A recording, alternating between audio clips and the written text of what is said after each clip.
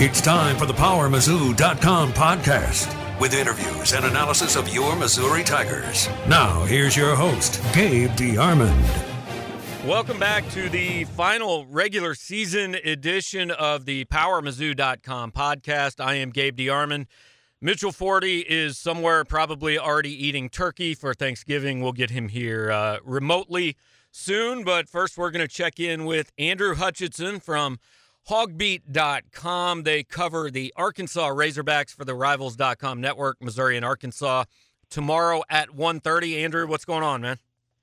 Oh, it's going good. Just trying to get a little bit of Thanksgiving stuff in before hitting the road for Columbia. Yeah, you just you cram your entire work week into like 2.5 days so you can still have an actual holiday. That's how it works. Yep, it's tough. It's tough for sure. All right, now I want to start with the hard-hitting stuff, the important things, which is two starting defensive backs being suspended for trying to get cheerleaders' phone numbers before the game. And, like, look, I get you're not supposed to do it, but, I mean, this is kind of normally the thing that probably doesn't become public and doesn't turn into a suspension. So, kind of what happened? Yeah, I mean, the whole thing is, I feel like, been blown out of proportion. I mean, I saw on our message board somebody was talking about how Rush Limbaugh has weighed in on it. I mean, it's been on every national website imaginable and everything. So, I mean, it's been way blown out of proportion. And, I mean, the whole thing, probably wouldn't be a thing if Arkansas wasn't 2-9 and just played as poorly as they did against Mississippi State. It was actually a former Arkansas player, DJ Williams, a Mackey Award winner at tight ends. He's actually now in the media working with a local TV station. And I guess he noticed before the game that they were exchanging information, which AKA getting phone numbers and things like that with, I guess it was the Mississippi State dance team before the game. I was under the impression it was before warm-up. So, I mean, this is several hours before the game. And, DJ asked about it in the post-game press conference, what do you think about that? And, Chad was very, very upset already and just said, that's unacceptable. And then he obviously came out Monday with the suspensions, brought it up in his opening remarks. So, I mean, it was something he addressed right off the bat. And really, I mean, it was almost like, I think the suspensions are a little much, as you kind of mentioned. I mean, that seems a little excessive.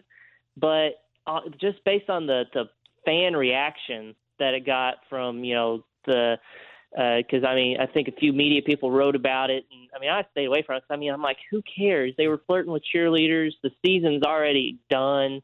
And, these guys, hey, shoot your shot. Exactly. And so, exactly. So it probably wouldn't have been a deal if the fans didn't just absolutely lose their minds over, the players flirting with, cheerleaders before the game. I mean, that I kind of think felt like it forced Chad's hand, and plus Chad is trying to, instill a culture at Arkansas, his own culture, where it's like, we're getting past all this losing, all this bad attitude. You're weeding out the weeds of, the Brett Bielema era. And here we are, they're suspending two starters in the secondary, which is not going to bode well for Arkansas against Missouri, I'm afraid. Yeah, last year there was video of Michael Porter Jr. obviously was hurt, but it was like on the ESPN broadcast, he's sitting on the bench, like pointing out attractive co-eds in the stands at Rupp Arena. Like, I hate to not play the role of old guy, but like breaking news, 20-year-olds think girls are attractive and might want to talk to them. I don't really think this is a big deal. It's just kind of funny, but is it a big deal for Arkansas on the field? Like, I mean, look, we understand where Arkansas is right now. They're a 3-touchdown underdog anyway, but coming in and facing Drew Lock in his final home game, I don't think you really want to be without half your starting secondary. Yeah, it's kind of a scary thought. I mean, I saw where Drew Lock needs like 1,500 yards to break the SEC passing record. And I said, hey, he might get there midway through the third quarter against this secondary because, Ryan Pulley is Arkansas's best corner, although he played his worst game of the season against Mississippi State. He's actually I guess considered an NFL prospect. So losing him is huge, especially when you replace him with a redshirt freshman. So you're going to have two redshirt freshmen starting at corner. The safety, Cam Curl, you replace him with a true freshman. in Joe Fouché, who has had good moments, but again, he's a true freshman. So three of your starting, four guys in the secondary are going to be freshmen or redshirt freshmen. That leaves Santos Ramirez, a fifth-year senior, as your only upperclassman. He's a safety, but really he's kind of struggled. He's probably the guy fans wish was flirting with the cheerleaders and got suspended because he has struggled, mightily this season, which is really unfortunate because he's a good guy. He's a great quote, things like that. And he's a team leader. He's a team captain.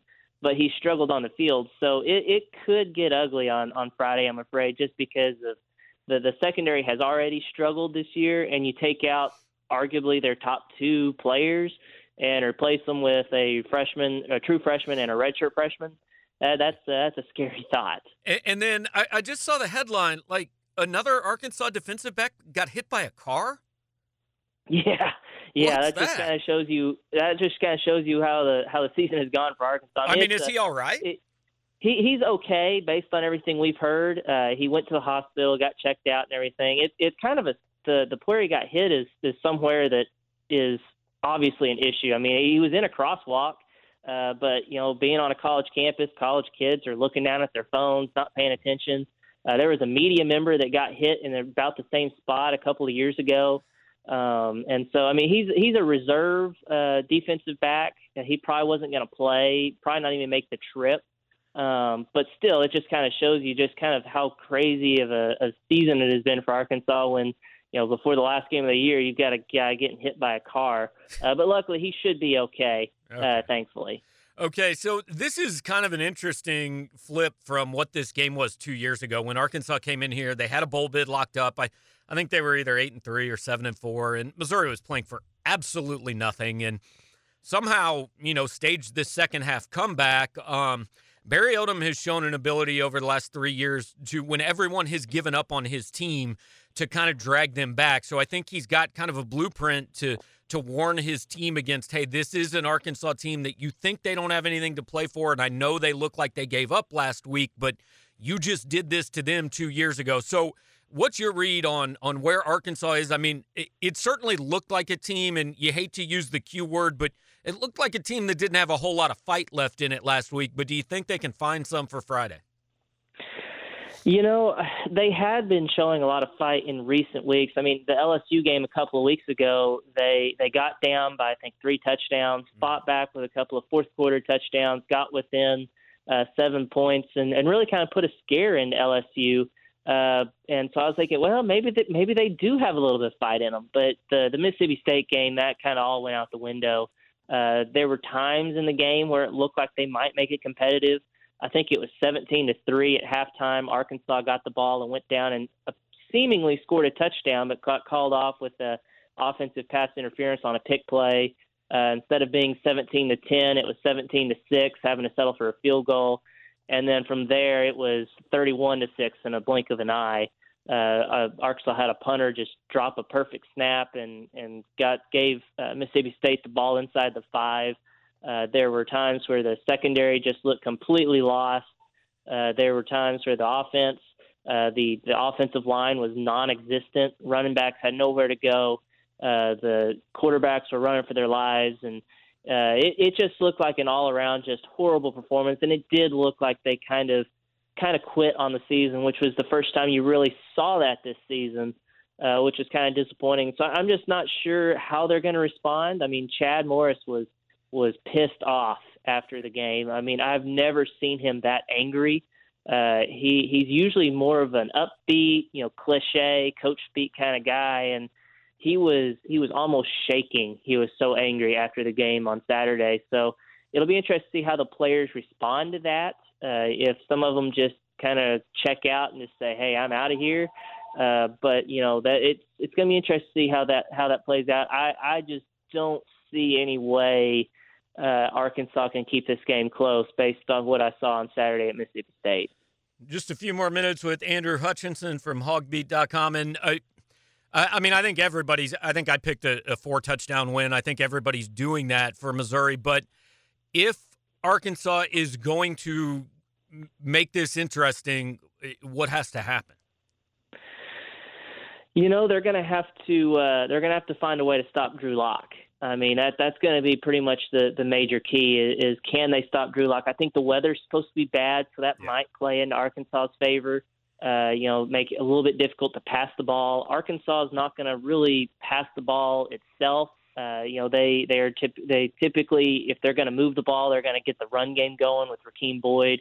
Devwah Whaley came back from an injury last week and gave a few really strong carries, I thought. So you're going to need to get that 1-2 punch going at running back, and then also you're going to have to find a way somehow, some way to stop Drew Lock because the secondary, we've already talked about that. I mean, that's going to be a struggle, but maybe you can get a good pass rush up front.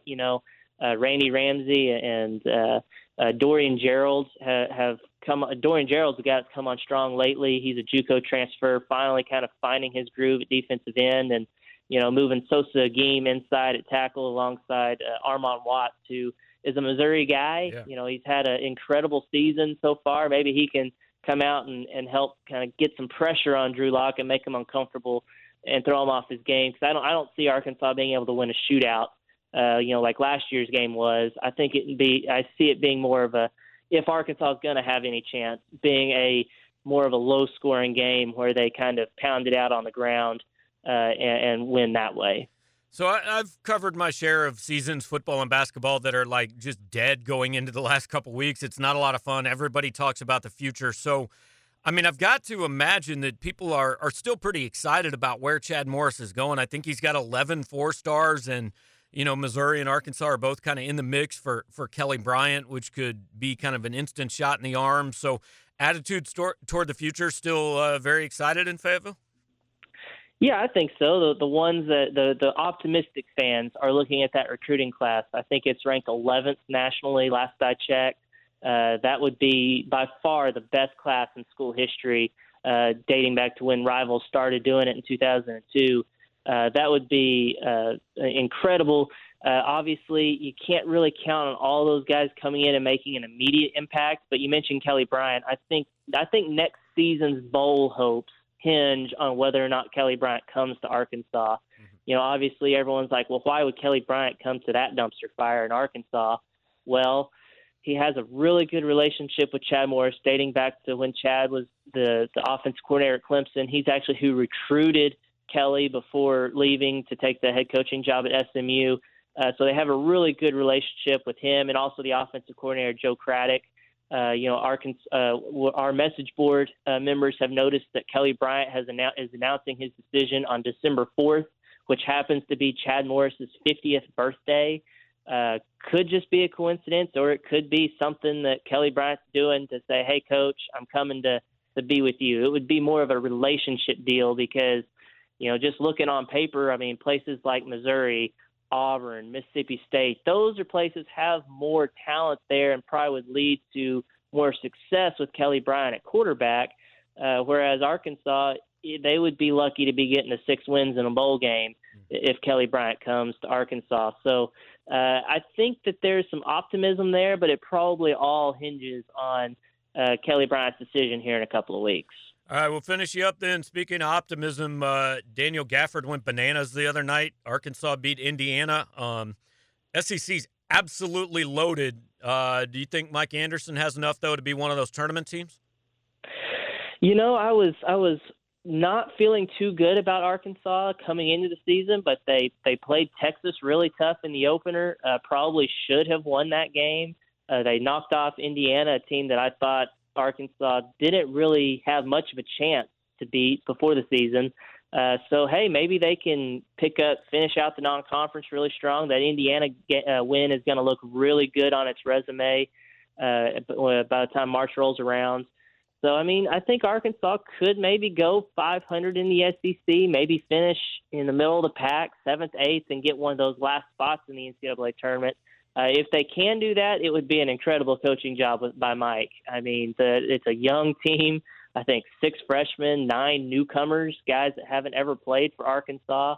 When you throw in a transfer and a JUCO transfer and guys like that. So if they can get to the tournament this year, it would be a huge accomplishment by Mike Anderson, because even before the season, I thought it was more of a 500 type of team rebuilding year that setting the stage for maybe next year being the really good year But man, they look good. I mean, Daniel Gafford looks like a preseason All-SEC kind of guy the other day. Isaiah Joe is a freshman that can shoot from anywhere in the gym. So they have shown some reasons for optimism that they could maybe sneak in the NCAA tournament, which would be, as I said, an incredible feat by Mike Anderson. Yeah, and Mike is one of those guys who tends to, I think, do his best when people just kind of aren't paying any attention to him. Oh, yeah, and that's what we've seen so far, and maybe that can be the case this year because, man, that would be a shock to pretty much everybody if they make the tournament this year. Yeah, all right, Andrew, appreciate it, man. Have a good Thanksgiving, and we'll see you here Friday afternoon. All right, looking forward to it. All right, have a good one. Andrew Hutchinson from hogbeat.com covers the Razorbacks for Rivals, giving you guys kind of the insight into Friday's matchup, which, again, shouldn't be a game, but, weird things happen. That's why they go ahead and play. So we'll probably go ahead and cover it, too, because, what else do we have to do the day after Thanksgiving? Hey, Mizzou fans, Christmas is coming up, and it is time. You probably need to get a few gifts for people on your list, maybe stuff a couple of stockings. You should go to markskid.com and make your mark on the world while Missouri does it on the football field. Switch your underwear to Mark Skid, the new eco-friendly company started by one of you guys, a Mizzou fan.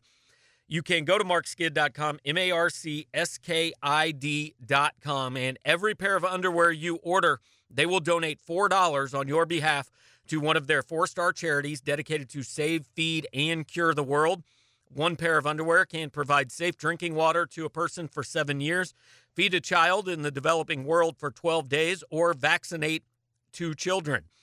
So everybody needs some stocking stuffers. Look, you always need to throw a pair of boxers in the stocking for your kids, for your husband, for your friends, whatever. I don't know why you're buying a stocking stuffer for your friends, but if you do it, go to Mark Skid, markskid.com. Use the checkout code PowerMizzou. You get 15% off of your order and free shipping inside the United States.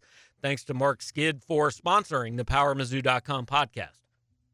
All right, now live via remote on flowpodcast.com. Mitchell Forty joining us back in Louisville, headed back for the game sometime Thursday night. Mitch, we just talked to Andrew Hutchinson, who covers Arkansas. They had 2 defensive backs suspended for flirting with cheerleaders. One was hit by a car. Things are going well in Fayetteville. Yeah, I didn't want to let the people go a week without hearing my voice, but they appreciate that. I don't have probably a whole lot to add about this matchup. In writing our weekly preview and all that. I at one point was thinking, maybe Mizzou starts off flat, Emotion Senior Day, and Arkansas has a chance. But even if Mizzou does that and slots Arkansas 10 points, I don't really see a scenario in which Mizzou loses short of freak lightning strike type, turnover action. I don't know. Lightning disasters. Lightning could strike in special teams, where I noticed in the preview, it's still the one area where we're never going to give Missouri an edge. Not until they do something different. Yeah, it's not gone all that well, but so you wrote on I guess it was Wednesday morning about kind of the senior class, and I thought Ryan Walters' quote was pretty apt. I mean, I'm not sure any program in the country has gone through what these guys have gone through in their 4 or 5 years on campus. Everybody's obviously going to focus on Drew Lock, but just the ridiculousness of you come to a team that played for an SEC championship and was on the verge of a national title, and then it was really just thrown into chaos. I mean, I think this is a class that we don't really know what their legacy is until we see what happens after they're gone. Yeah, no, you're definitely right. Definitely, like you said, it's more than just Drew Lock, but the piece I wrote focuses fairly heavily on Drew Lock just because that's, who was available to us. And that's also, I mean, he's, as the quarterback, he's always going to be the guy who, legacy is most, I guess, talked about. Mm-hmm. So it is interesting. I think, like you said, I think their legacy was very murky for a while and still sort of is, but that win over Florida, just in talking to everyone on Monday, I think did a whole lot for them. We said all along that in order to kind of take a step forward this season, you have to beat a ranked team, and you have to win 8 games. And that win kind of allowed them to get to the point where 8 games was realistic, and more importantly, just got that monkey off the back of Barry Odom and Drew Lock. And without that, his legacy was going to be he was great, he racked up stats, and he didn't beat a good team. So I think that was huge. Like you said, we'll see if they can continue the success for the next year, couple of years, and kind of entrench Barry Odom as the guy that we really might look back at this class as the one that kind of turned it around. It is also possible that we just look back and say they had a nice 2018 season. So right, yeah. Drew's legacy to me is a little bit like, and this is kind of blasphemy mentioning him in the same sentence, but I actually have a point. It's a little bit like Brad Smith's legacy, which when Brad left, the legacy was, he took them from terrible to relevant. They mattered. He put up a lot of numbers. He didn't really win anything, but he made them decent. And then Brad's legacy became so much bigger because without Brad, Chase Daniel doesn't come here. So Brad's legacy became bigger when Chase Daniel did what he did. So if Drew Lock, I think his legacy changes if over the next 2 or 3 years, Missouri is a team that gets to 10 wins or gets to an SEC title game. I think people will look more favorably and say, hey, Drew Lock kind of led us out of the wilderness into the point where we were good enough to get there. Yeah, and also, if he goes on to be a good pro and is the type of guy who comes back and is visible around here. But yeah, you're totally right. Even I do even think that is almost a tad unfair, but that is how it's going to work. But given the fact that he was such a highly touted prospect and stuck it out through all that he did, he definitely. Just in writing that piece and kind of recounting everything that this class has gone through, it's kind of remarkable that as many stuck around as did. So, it is definitely he deserves to have a good send off on Friday. Yeah, and they're losing. I was surprised kind of when I ran through it on Monday. A lot of guys in this class are contributors. So let's take Drew out of the equation. Which guy that they're losing is the toughest to replace? Probably Terez Hall, just from a leadership perspective. We have the coaches always talking about him being kind of the emotional leader of the defense. I know there was, talk that over the off season he was the guy who would arrange the Saturday workouts when the team could only be with the coaches for 8 hours a week, and he was the guy who would sit people down and work on their film study habits and stuff. So that's obviously going to be tough to replace. Cale Garrett is obviously a vocal guy. I don't know if how well he can step into that role. I would assume decently well, but Terez also has played almost every snaps this season aside from when he got ejected for targeting. So that's probably my guess. Terry Begner's the guy whose name comes up alongside Drew Lock as often, but I think they're deep enough at defensive tackle that they should be okay. And the other guy I was debating about with Terez was Emmanuel Hall. Obviously, he makes a huge difference when he's on the field, but I didn't go with him just because I actually think Cam Scott is like a clone of Emmanuel Hall. And while he's not there yet, obviously, I do think he should be able to take on a bigger role as he kind of gets bigger and some more strength. Yeah, between him and Jalen Knox and some of the guys they've got coming in, I think wide receiver is a replaceable position, even though Missouri this year is proving that not obviously to be the case. The other guy is Paul Adams, who I talked to a couple people this week and thought, my reaction is that Adams hasn't had a great year, but I think he is treated a little bit unfairly, kind of like a cornerback. Like when the right tackle screws up, you always see it. He's always facing the other team's best guy, and if he gets beat, there's nothing else there. If the left guard gets beat, you might not know. If the right tackle gets beat, everybody knows. So the people I talked to said, maybe he hasn't been an all-SEC guy, but he's been better than I think people give him credit for. Yeah, I could definitely see that. Like you said, a lineman usually wants to be pretty anonymous. I will say with Adams, one, he kind of – there has been a few games against the really top-tier teams. The Georgia game comes to mind where, he was he was having major problems, almost every play. Also, I do think that the coaching staff really likes Hiron White. He stepped in for Yasir Durant, I think, in that Purdue game and played really well. So yeah, Hiron Wright, Larry Borum, I think will get a look. Yeah, I'm not sure how big of a drop-off that'll be. But, I mean, certainly Paul Adams also is one of those dudes who everyone, raves about as just kind of a teammate. So that'll be well. All right, so we'll finish up. I know that you, at least for a part of the weekend, watched the stream of the Missouri basketball tournament, which would sometimes just randomly go to commercial, and it was very difficult to follow. This team needs Jordan Geist to score 23 points a game right now, I guess. Yeah, that's not going to be a viable strategy going forward, probably. Yeah, I watched the Oregon State game.